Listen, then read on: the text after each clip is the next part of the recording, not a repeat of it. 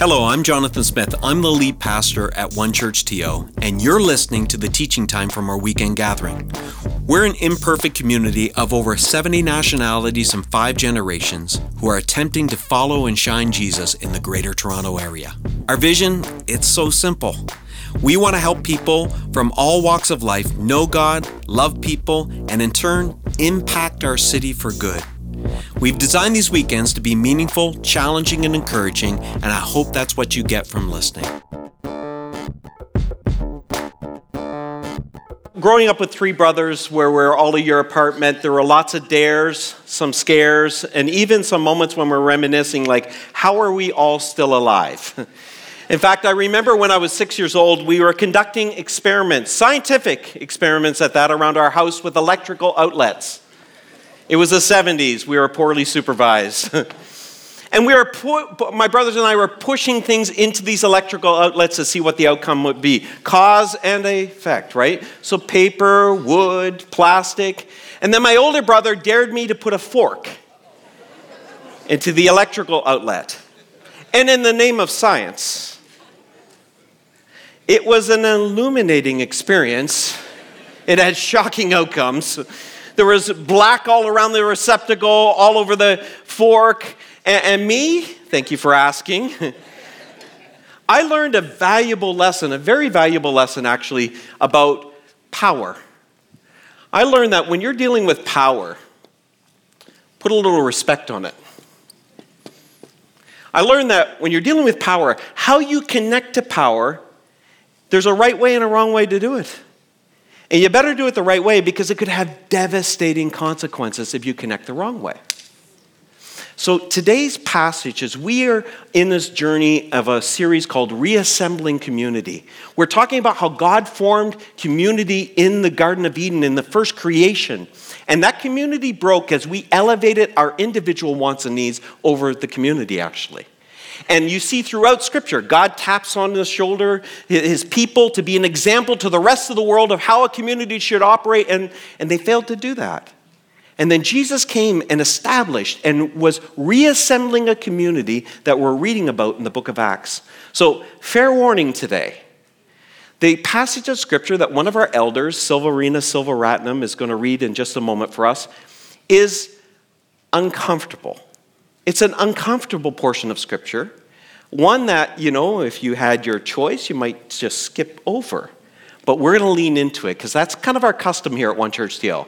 If it feels a little awkward, let's lean in. Let's see what God has to say. So we're going to hear from the Scriptures. It's found in Acts chapter 4. It starts at the back end of that, right into Acts chapter 5. Silverina, would you lead us? Reading from Acts chapter 5, verses 1 to 11. There was, however, a man named Ananias, married to a woman called Sapphira. He sold some property and with his wife's knowledge kept back part of the price. He brought the rest and laid it at the apostles' feet. Ananias said, Peter, why did the Satan fill your heart to make you tell a lie to the Holy Spirit and to keep back part of the price of the land? While it was still yours, it belonged to you, didn't it? And when you sold it, it was still in your power. Why did you get such an idea in your heart? It isn't humans you lied to. It's God. When Ananias heard these words, he fell down and died. Everyone who heard about it was scared out of their wits. The young men got up, took him away, wrapped up his body, and buried him. After an interval about 3 hours, his wife came in, not knowing what had happened. Peter spoke to her. Tell me, he said, did you sell the land for this much? Yes, she replied. That was the price. So why, Peter answered, did you agree together to put the Holy Spirit to the test? Look, the feet of those who have buried your husband are at the door, and they will carry you out too. And at once she fell down at his feet and died. The young men were just coming in, and they found her dead. So they took her out and buried her beside her husband. Great fear came across the whole gathering and on all who heard about these things. This is the word of the Lord. Thanks be to God. Thank you, Silver. Acts chapter 5 is a difficult passage. In 30 years of pastoring, I've not taught on it in a public gathering like this. because you need to provide a lot of background around it. I'm not going to get to all of it. We'll see if we can get some to you later, but we're going to dive into an uncomfortable passage. I'll tell you, it's uncomfortable for me for a couple of reasons. I think there's an obvious one in the text, but it feels a little Old Testament-ish. Do you know what I mean? If you've read the older part of the Bible, you know exactly what I mean. It feels very uncomfortable. It feels very incongruent with the person of Jesus that I follow. I don't see Jesus going around striking people down. In fact, his disciples want to call down fire, and he says, whoa, whoa, whoa, guys. No, chill. Says it kind of like that. In the Greek, it's a little lost there. But he basically puts a damper on all of their vengeance and their wrath in that moment. And so you come against this text in chapter 5, and you're trying to figure out what's going on. In order to understand what's going on, you got to remember the context. So the context is actually found in the last part of chapter 4. Remember, when Luke wrote this, there were no chapter divisions or verse divisions. It was one text. And in chapter 4, you see what's going on in the community there. It's pretty special. What's happening is you see elevated this value of generosity. Generosity is marking this community. So a follower of Jesus, you can tell a follower of Jesus because they're generous people. And a community of Jesus is a generous community. See, I'm dyslexic, and spelling in front of you is going to make me a little nervous, but I'm going to make sure I get it right here. There's generosity that is marking this community. This is the key aspect of the reassembled community that Jesus pulls back together. They will be generous. They'll be known for their generosity. And in the context of that, in chapter 4, verse 36, we're introduced to this man. And his name is Barnabas. And Barnabas is a generous man. He embodies this quality of generosity. There we go. See, he's smiling. And he sells all of his land, and he donates it all of the proceeds. He gives it to the apostles to redistribute to those that are in need. And as you can imagine, this brought some shine to Barnabas because people noticed that gift. But Barnabas is a unique personality. I think he's the type of person that was probably more embarrassed by the attention he got from giving that gift than not. See, he's known as, in Scripture, as the great encourager, or the son of encouragement is sometimes the tag name that goes with Barnabas. That meant he loved putting the spotlight on others, not himself. Encouragers are usually like that. Have you ever noticed that? They can't wait to build you up. And often, they don't like to talk about themselves. And he has this gift of encouragement. He's just a great gift, a real encourager. Now, in contrast, there's another couple that we're introduced to. We just read about them in chapter 5. There's Ananias, and there is his wife, Sapphira. Now, they too are part of this community. And they are watching what Barnabas does, and they think, listen, look at the shine he gets. We'd like some of that shine for us. But they want the shine without the cost. They want the podium with a shortcut. And so what they decide to do is they're going to sell their land just like Barnabas. Just like Barnabas. Do you see that, guys? Just like Barnabas. But they're going to keep some of the money and then give some of the money. But they're going to pretend like they gave all of the money. See what's happening there? They're a little switch and bait there. We're going to pretend like we gave it all, but we're only going to give some of the money. Now, it's important to note, this passage is actually not about money. Generosity, sure, that's what's going on in the community there. The church is exploding, this reassembled community is exploding because they're a generous community, a loving community. Something's happening here. They want in on the shine, so they decide we're going to kind of take the shortcut around it. At heart here, though, it's not about money because they're not compelled to give all the money. They were never instructed. They were under no compulsion to give all the money from the proceeds of the sale of their property. They weren't. They wanted this. At heart of what's going on here is these two are lying. They're deceitful. They're inauthentic. And I find this disturbing because I've lied.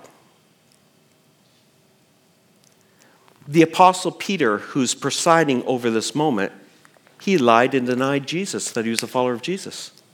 Did he get struck down? No. He got forgiven. He got restored. Why this then? Why such swift judgment here? What's going on in this passage? Why is this? And it always inevitably makes us a little uncomfortable because, like I said earlier, it harkens back to some of the things we read in the Old Testament. Some of the things I don't like.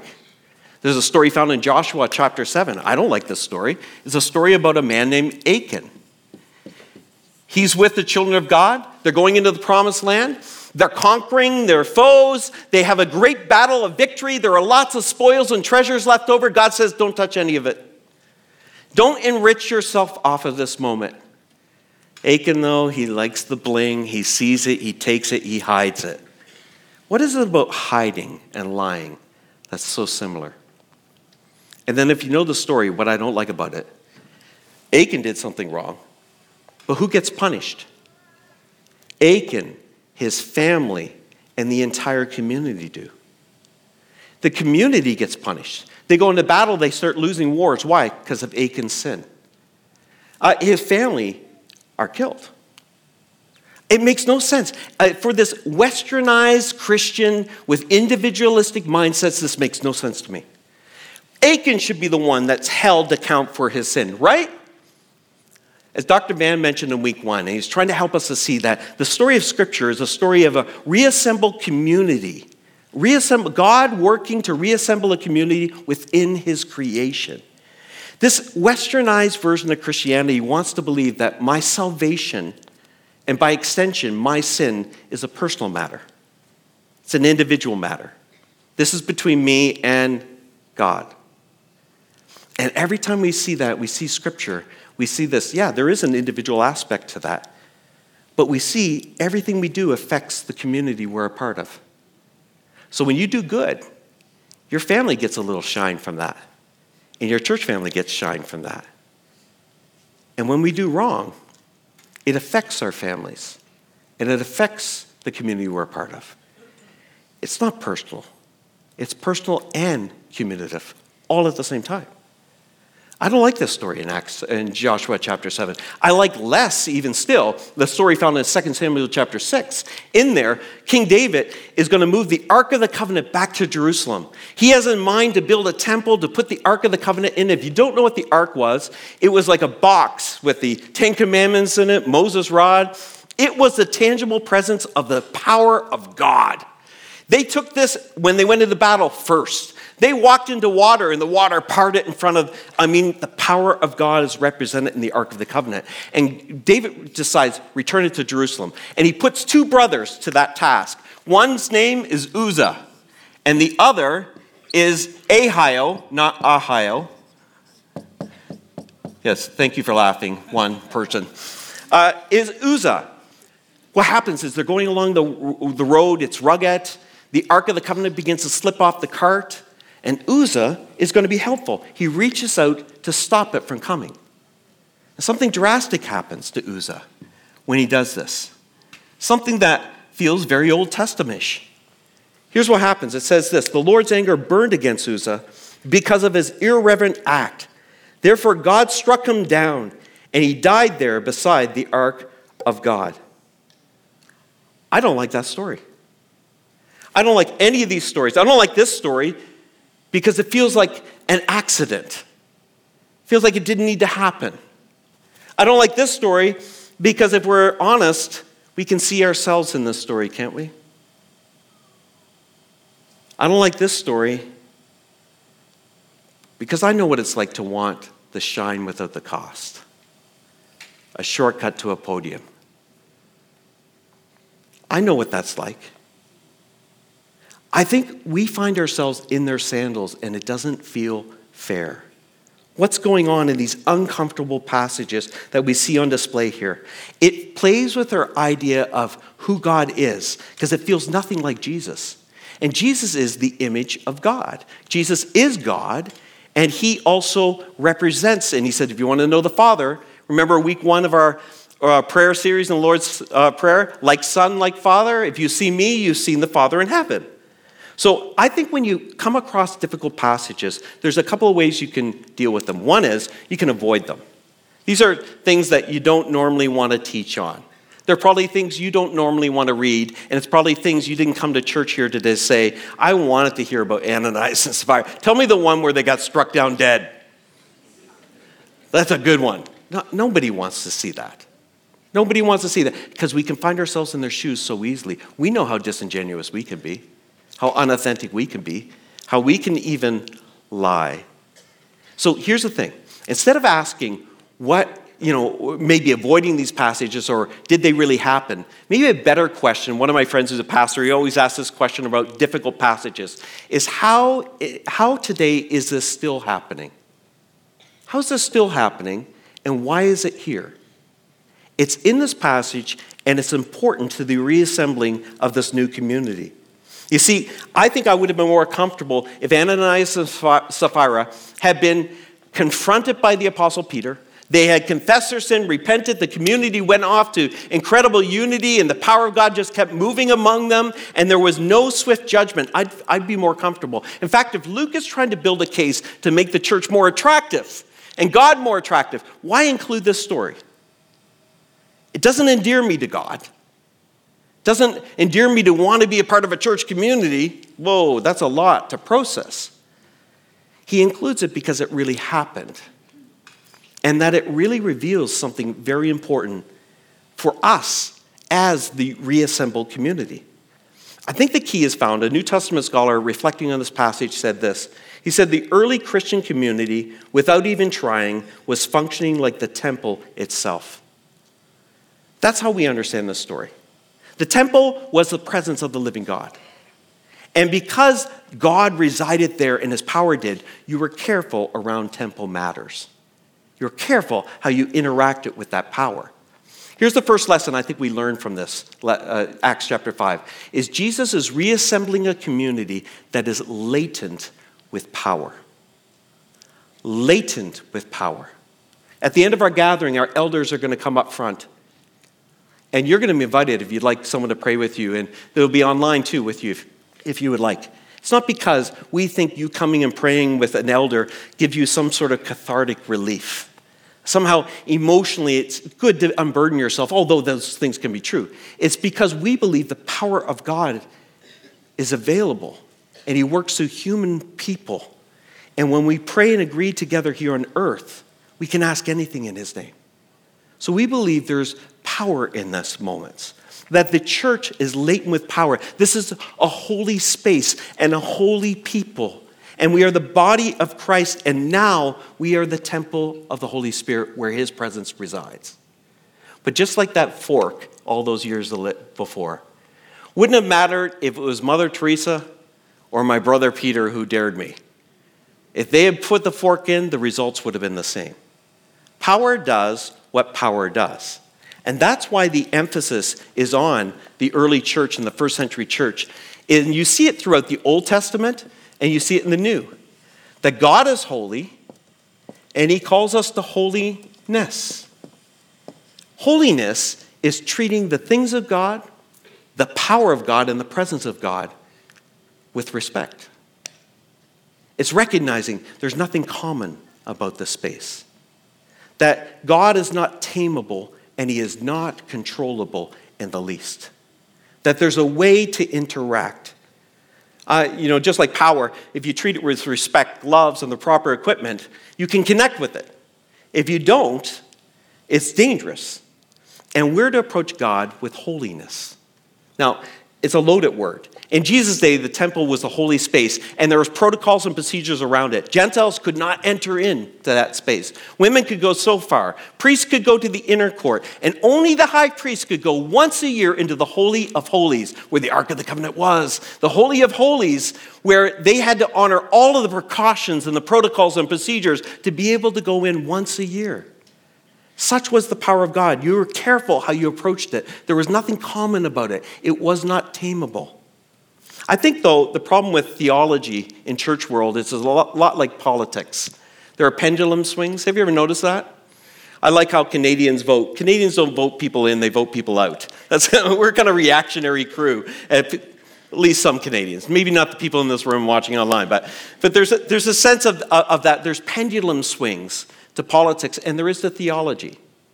See, growing up in a Pentecostal church in the east coast of Canada, I understood the idea of power and holiness, and it always evoked fear in me. See, what we did is we took that emphasis and we put it on rules. So we had holiness rules over holiness postures. The rules were easy to keep if you were good at keeping rules. Some of you are good rule keepers. You couldn't drink alcohol. I know the Bible doesn't prohibit it, but we found a way to prohibit it. You couldn't go to movies, because unless it was a Billy Graham movie, somehow God gave you a pass when you went to a Christian movie. But you weren't allowed to go into the movie theaters. You weren't allowed to play pool. These are all the rules we had. You couldn't dance, because if you dance, someone's getting pregnant. You're like, this is just how it went. Because all of those holiness rules were steeped in fear and what I call slippery slope thinking. If you do this, then this will happen. If you do this, this will happen. And it was very extreme, and it produced two types of Christians. It produced proud Christians who could keep those rules. They didn't have a problem with those external things. And anxious Christians who always felt God was angry at them. God was always disappointed with them. They were always missing the mark. Either way, that's not what holiness was meant to produce. If you're raising kids, parents, just listen to me for a moment. I left the church over those rules because I couldn't find them in the Bible, and it made no sense to me. I know they were meant for good. I know there were a group of people trying to be holy, uncommon, different from the world, not getting caught up in stuff. And so all those rules, as a young adult, I left the church over them. So if you're a parent, elevate discipleship over rulership. Elevate the heart over the behavior.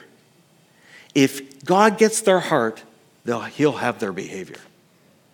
But we often major on behavior modification, in especially holiness circles. Be careful. Heart transformation is the key to behavior modification.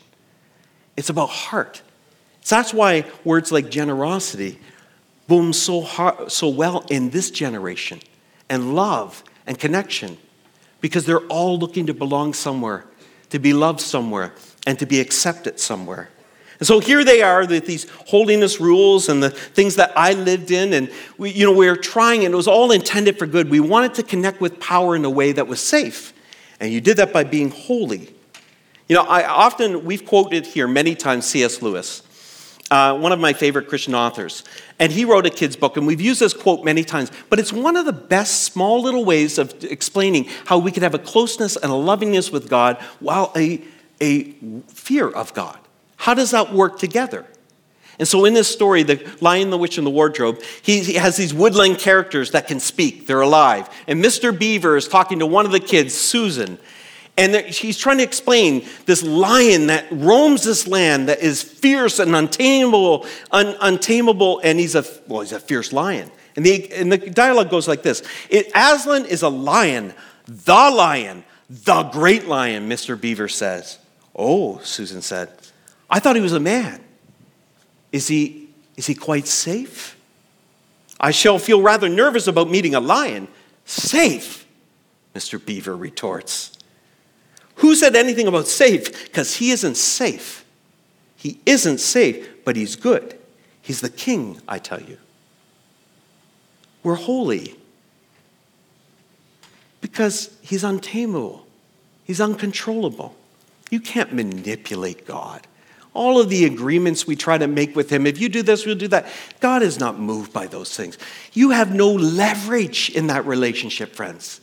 You have love in that relationship. Why does he bend down to serve us, his creation? Because he loves us.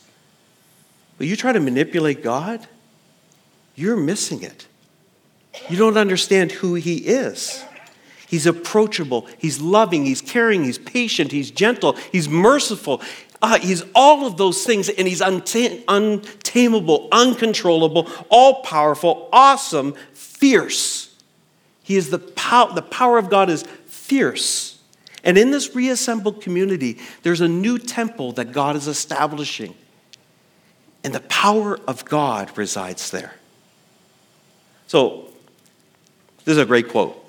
I was studying this passage a lot this last week because I find this passage troubling. So my curiosity leads me to go deeper and deeper into this. And one of the writers reflecting on this passage said something I thought was quite telling and very good for us to hear today. He said this: we can't have it both ways. We watch with excited fascination as the early church does wonderful healings, stand-ups to bullying authorities, makes converts to the right and to the left, and they live lives of astonishing generosity. We love those passages in Acts, and they add it to them daily, and the power of God is working. People are getting healed. People are coming to faith. It's amazing. We want all of that. And then he goes on to say this. He said, we may have to face the fact that if you want to be a community which seems to be taking the place of the temple of the living God, you mustn't be surprised if the living God takes you seriously. Seriously enough to make it clear that there's no such thing as cheap grace. We want the power of God. And if you invite the power of God,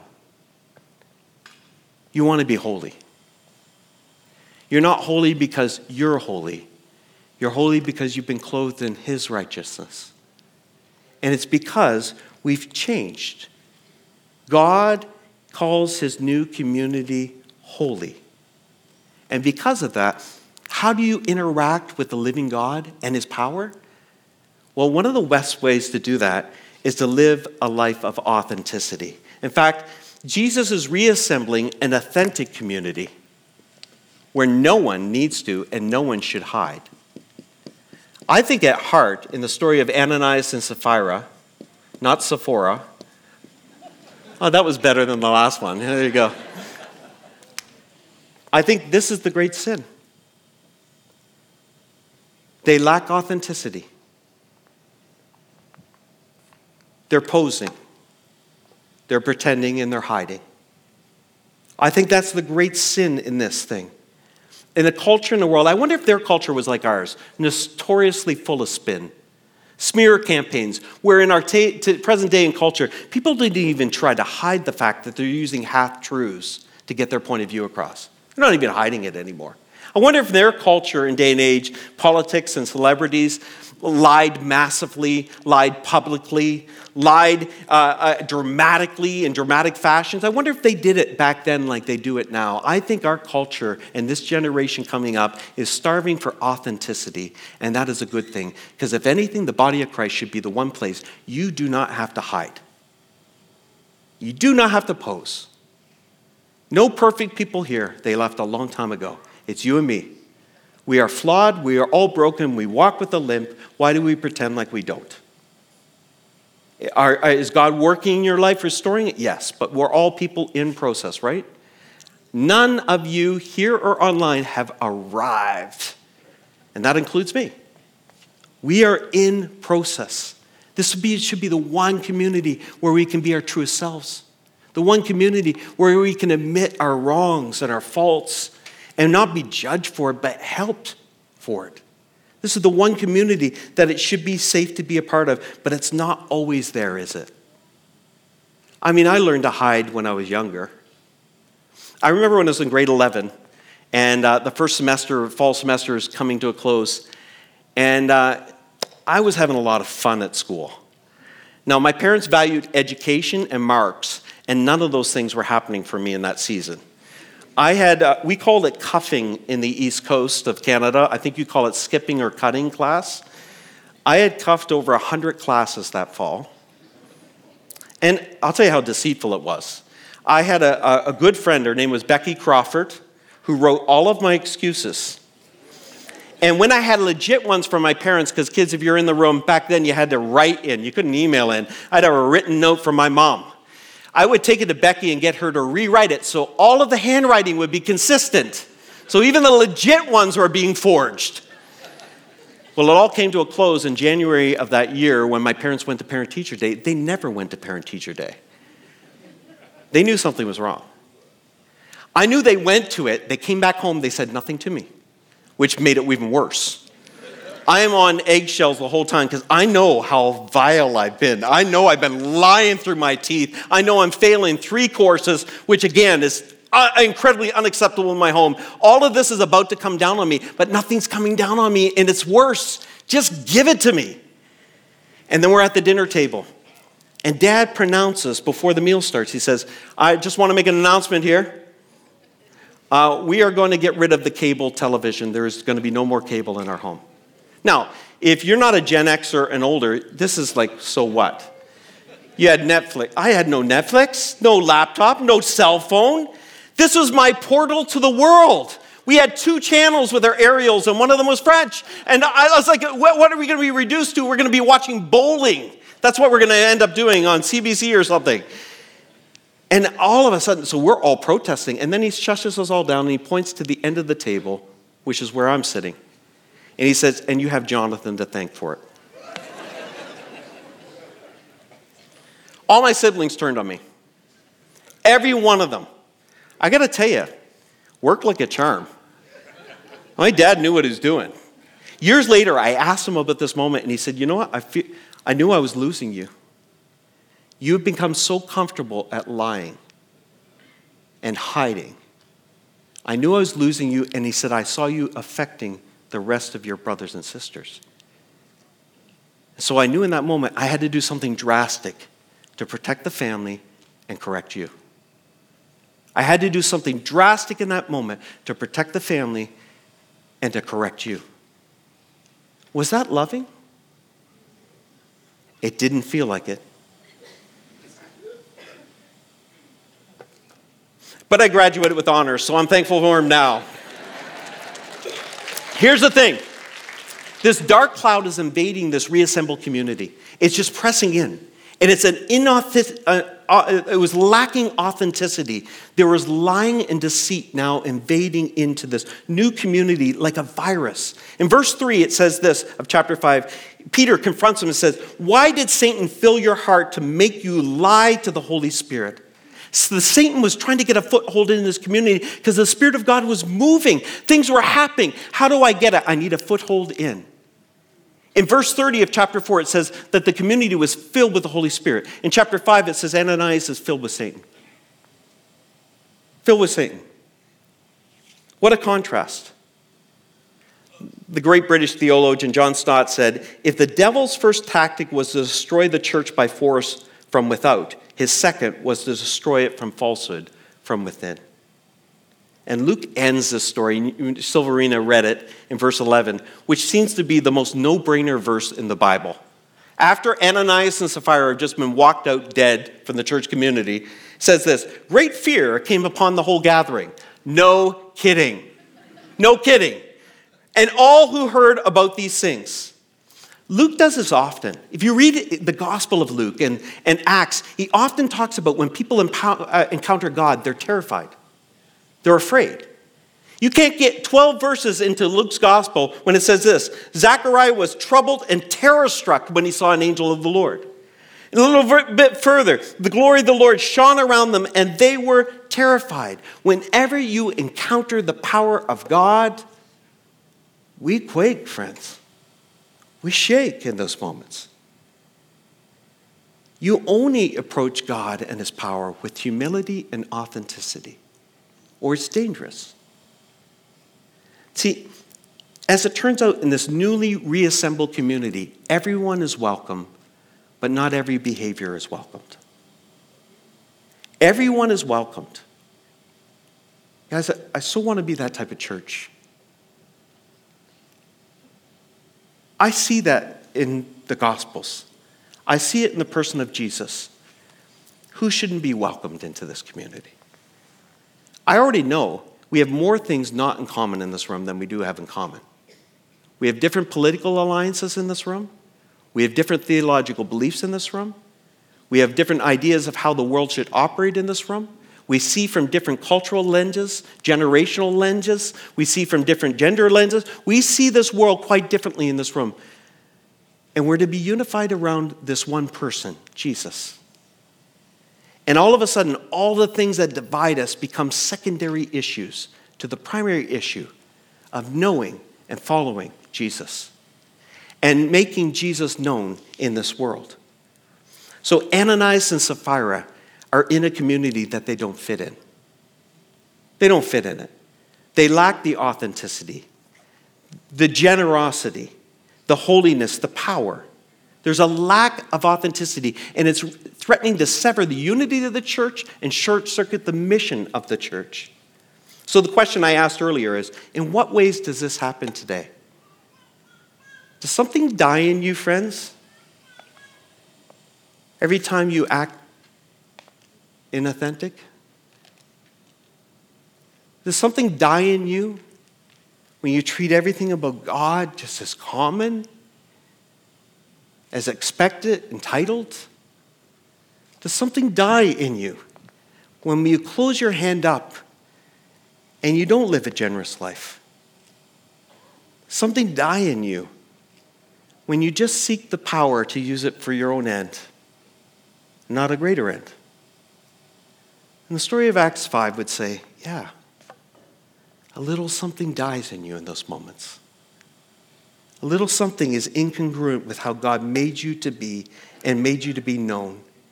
See, this community is called a church. And it's not a religious organization. We're part of an organization, but a church was always a community of people, a collection of people. And you're online, and you're in person today, and we're to be holy.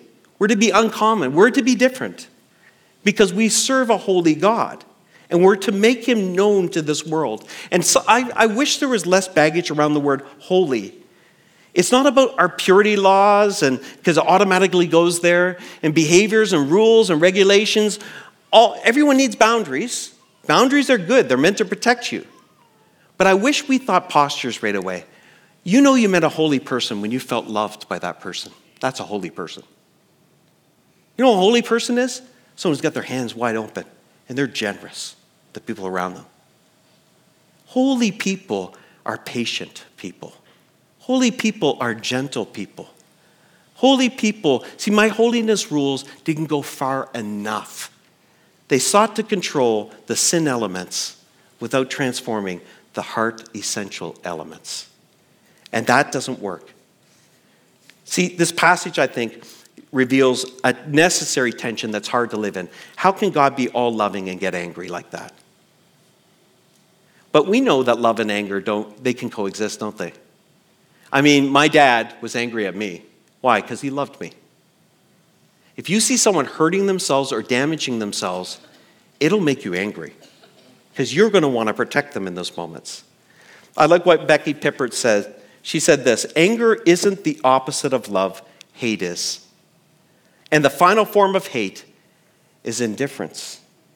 God's wrath is not a cranky explosion, but is settled opposition to the cancer, which is eating out the inside of the human race that he loves with his whole being. God's justice, his wrath, his anger flows from his love. It flows from his love. Like my dad, he loved his family enough to confront me and deal with it. God is doing that today. The question is, how are we taking God's kingdom values to this world? Here's what I thought we'd do. In a moment, our elders are going to come and pray. And I believe God's Spirit is here right now. The same Spirit that was in that room with Peter, Ananias, and Sapphira. I don't say that about fear. I say that about potential. That's incredible. God's presence is in this room today. So I'm going to give you an opportunity to pray with our elders. If you're going through something, you need a breakthrough. I believe God's power is here. But before we do that, what I thought is, what if we just had a moment where we confessed our sin? What if we just confessed that we don't always live a generous life? You know, sometimes you can be very generous with your stuff, but not generous with your words, right? And it's amazing how we can cut down people, and myself included, so easily. There's a lack of generosity in our words. Lack of generosity maybe with our stuff even. I wonder how many of us live inauthentic lives. We're hiding and we're lying. We know it. Man, I've been there. This is the one space where you don't have to do it. So if you're online, I'm going to invite you to pray with me. In person, pray with me. This is going to be a simple prayer. You can, if it helps, sometimes that helps me to close my eyes and bow my head. You can or you cannot. It's up to you. I'm not going to tell you what to do.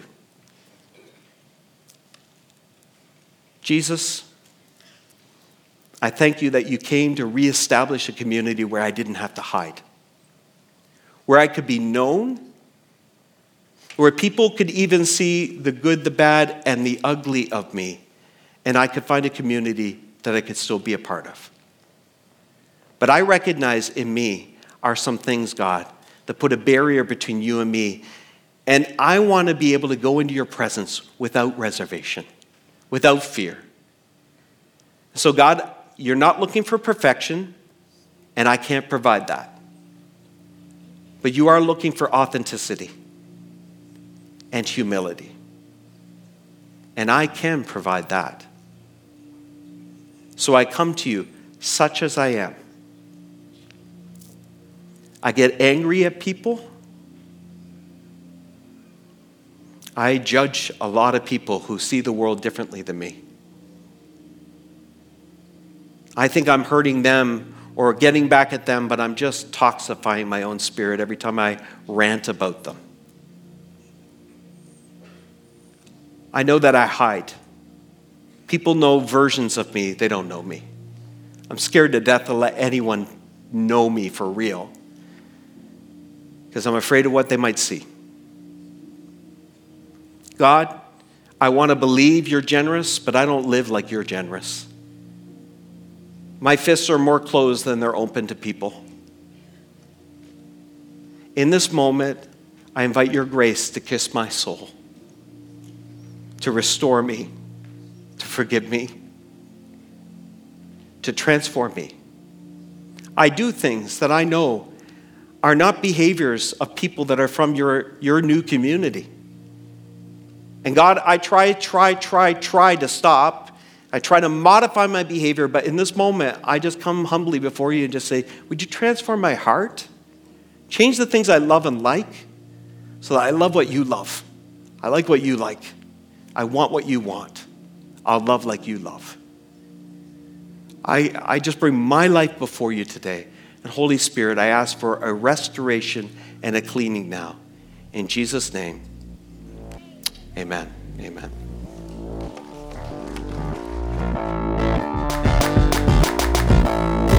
Thanks for listening. If you found this helpful, we hope you join us at one of our campuses if you're in the GTA for a weekend gathering.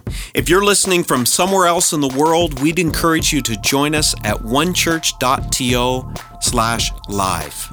We believe everyone can be a part of what Jesus is doing both in our community and in our city. So if you'd like to connect with us at a deeper level, visit us at onechurch.to/nextsteps. See you next time.